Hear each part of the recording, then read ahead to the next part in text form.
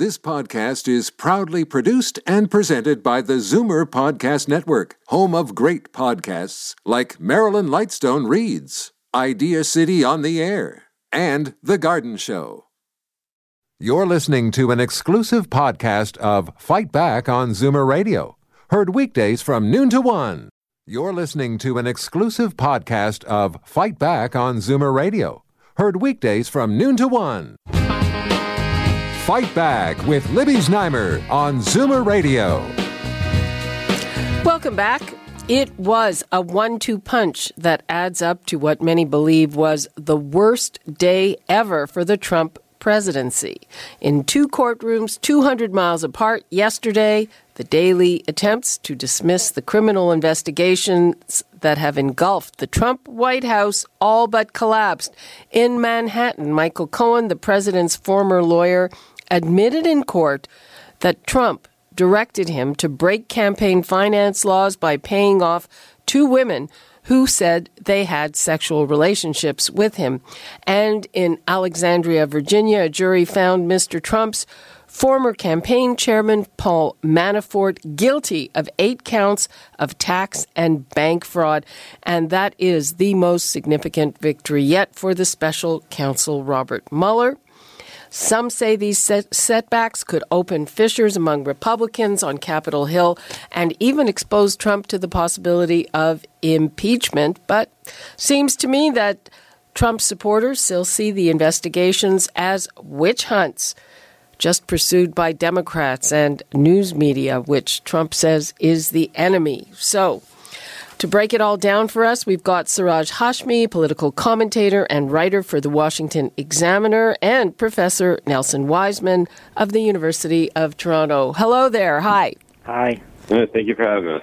Okay, let's start with Siraj. What's your take on the seriousness of these developments for Trump?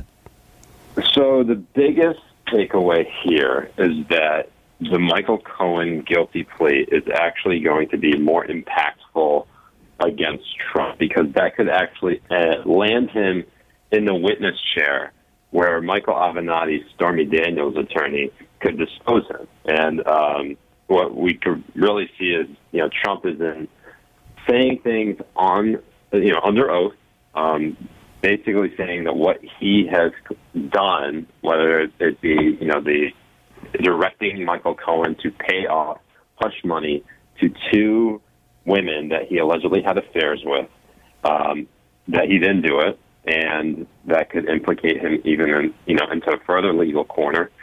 And that really could open up the possibility or even set the path forward of Trump being impeached, should the Democrats take the House and possibly the Senate. Of course, impeachment is not a legal process. It's more of a political one. But still, that's all you really need that's all you really need to get Trump out of office. And that's going to be, I think, the goal that many Democrats have their eyes on.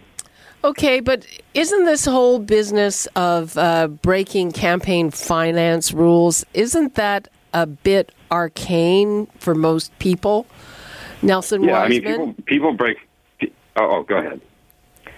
Well, let me just say some broader things, if I can respond to Siraj and to your own comments, Libby. Let's step back and take a bird's-eye view. You called this the worst day ever for the Trump presidency. I recall people saying that around Charlottesville. I recall people saying that around when the Stormy Daniels story broke. So we've heard this many times.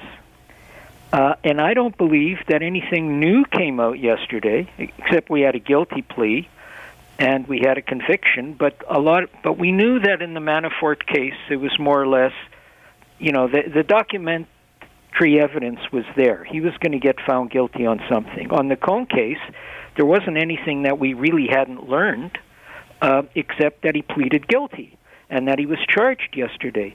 And I would suggest that to demonstrate that this isn't the worst day ever, when we look at the polls the next 2-3 days, we will see that the president's popularity hasn't decreased. I don't think it's increased, but I don't think the numbers will swing dramatically. I think that Siraj makes an excellent point that if Avenatti gets to depose Trump, and we'll find out if he can do that, I think, at sometime in the first half of September, then that could really damn him. But I could see Trump getting out of that. He is the president, and he doesn't have time to just run around, or he can claim to do these things. So that now, with respect to impeachment, quite frankly, I think it's irrelevant if the Democrats take the House and impeach Trump. If I'm not mistaken, a Republican Congress impeached Clinton. But what counts is getting convicted. And you need 2/3 of the Senate.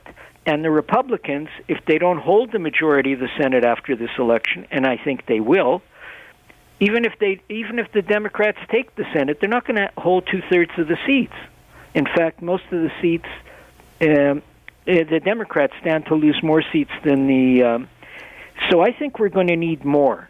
And I think the way this will unravel for Trump is just the way it unraveled for Manafort. Mueller is getting into the finances, the relationship between people like Manafort and Russia financially, or Ukrainian oligarchs. Yeah, Nelson, I think you've got something there. Siraj, what do you think? With respect to getting into his actual finances? That there is possibly more jeopardy for Trump once this whole financial trail starts getting unraveled. Yes. Oh, yeah. I mean, you always got to follow the money in terms of these criminal investigations, if that's what Mueller is really after. And so far, what he's dug up with Manafort and Rick Gates and a lot of the individuals that have been implicated in his probe, you really do have to look at where the money leads. And, President Trump already directing Michael Cohen to commit a felony or federal crime should be enough to at least catch wind, or at least enough for Mueller to catch wind of. And, I don't know exactly what it is you can implicate Trump on that at least is, falls within the parameters of the statutes of limitations. But I'm sure there's going to be, a host of things, considering how many times Trump has been sued or how many times that, people have come out against him alleging him of sexual misconduct. I mean, there's going to be a lot of stuff coming down the pipeline. And I will say Nelson is right. There probably will need to be more in order for Congress to actually act on it and actually impeach Trump. The fact of the matter is Trump is not going to go away. I don't think he'll lose the 2020 election unless he is actually physically removed from office. What's your take, though, morning after? I mean, here we're in Canada, we're watching news programs, and depending on, the slant of the news program, they're all going, nuts one way or another. Either it's nothing or it's the worst thing. What's your take on how yesterday's events were received by the public? Siraj. Oh, sure. Yeah, so there has been a little bit of spiking the football. I think there are some people in the media who believe that this is the beginning of the end for Trump. Of course, every time something happens with the Trump administration, it always seems to be the beginning of the end. So this, though, however, happening on the same day, the Manafort guilty verdict on 8 of 18 charges, and also Cohen pleading guilty, that at least is a big tipping point for the Mueller investigation. And, it definitely pushes back on the narrative that Trump needs to fire Mueller. I think it's now too late for him to do any of that because he finally has something, as in the Manafort verdict. Nelson, do you think he can fire Mueller? I agree with Siraj. I think it's become a lot more difficult. I think he'd like to, and I think the problem there he has are people like Lindsey Graham, who's come around to Trump in many ways, but who's made it very clear that Mueller's probe should just continue until its end. And he also said at the beginning when Mueller was appointed that if Trump tries to fire Mueller, that would be the beginning of the end of his presidency. I agree with that, and I think the beginning of the end happened when he fired Jim Comey quickly followed by the appointment of Mueller. And getting back to the money, if I may, I think the money I'm talking about isn't the Stormy Daniels money, although that's there, and the Karen McDougal money. There's no doubt about that. I think Trump is in hock to the Russians financially. And I believe that Mueller has Trump's tax returns, just as he has Cohen's and Manafort's and Don Jr.'s and others. And I think that is going to be the unraveling.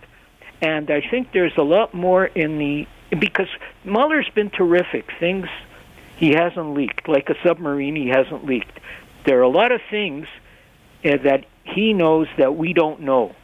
And when the report comes out, that'll be a blockbuster. I'm not as confident that Trump will last until the 2020 election.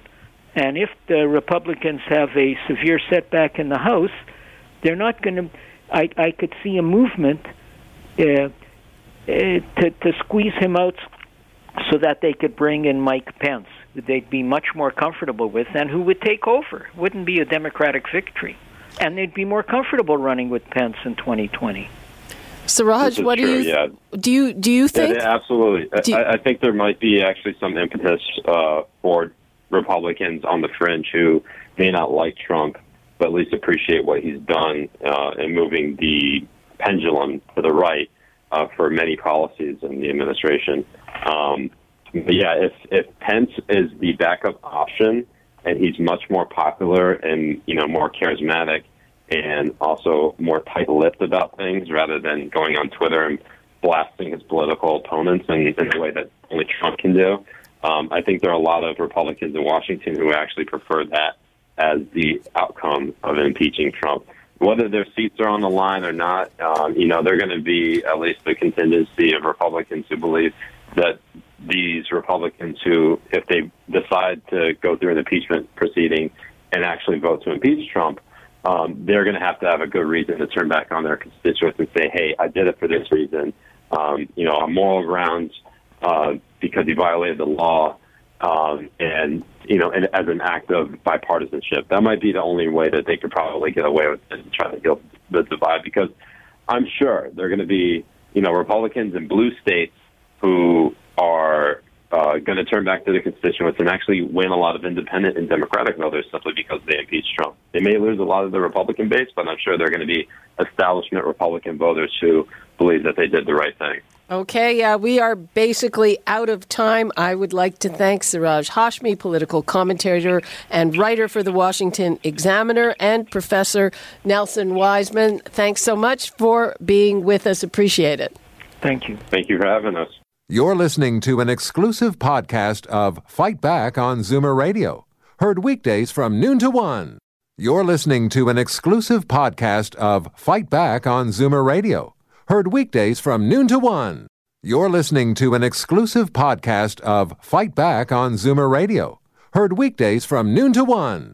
You're listening to an exclusive podcast of Fight Back on Zoomer Radio. Heard weekdays from noon to 1. This podcast is proudly produced and presented by the Zoomer Podcast Network, home of great podcasts like Marilyn Lightstone Reads, Idea City on the Air, and The Garden Show.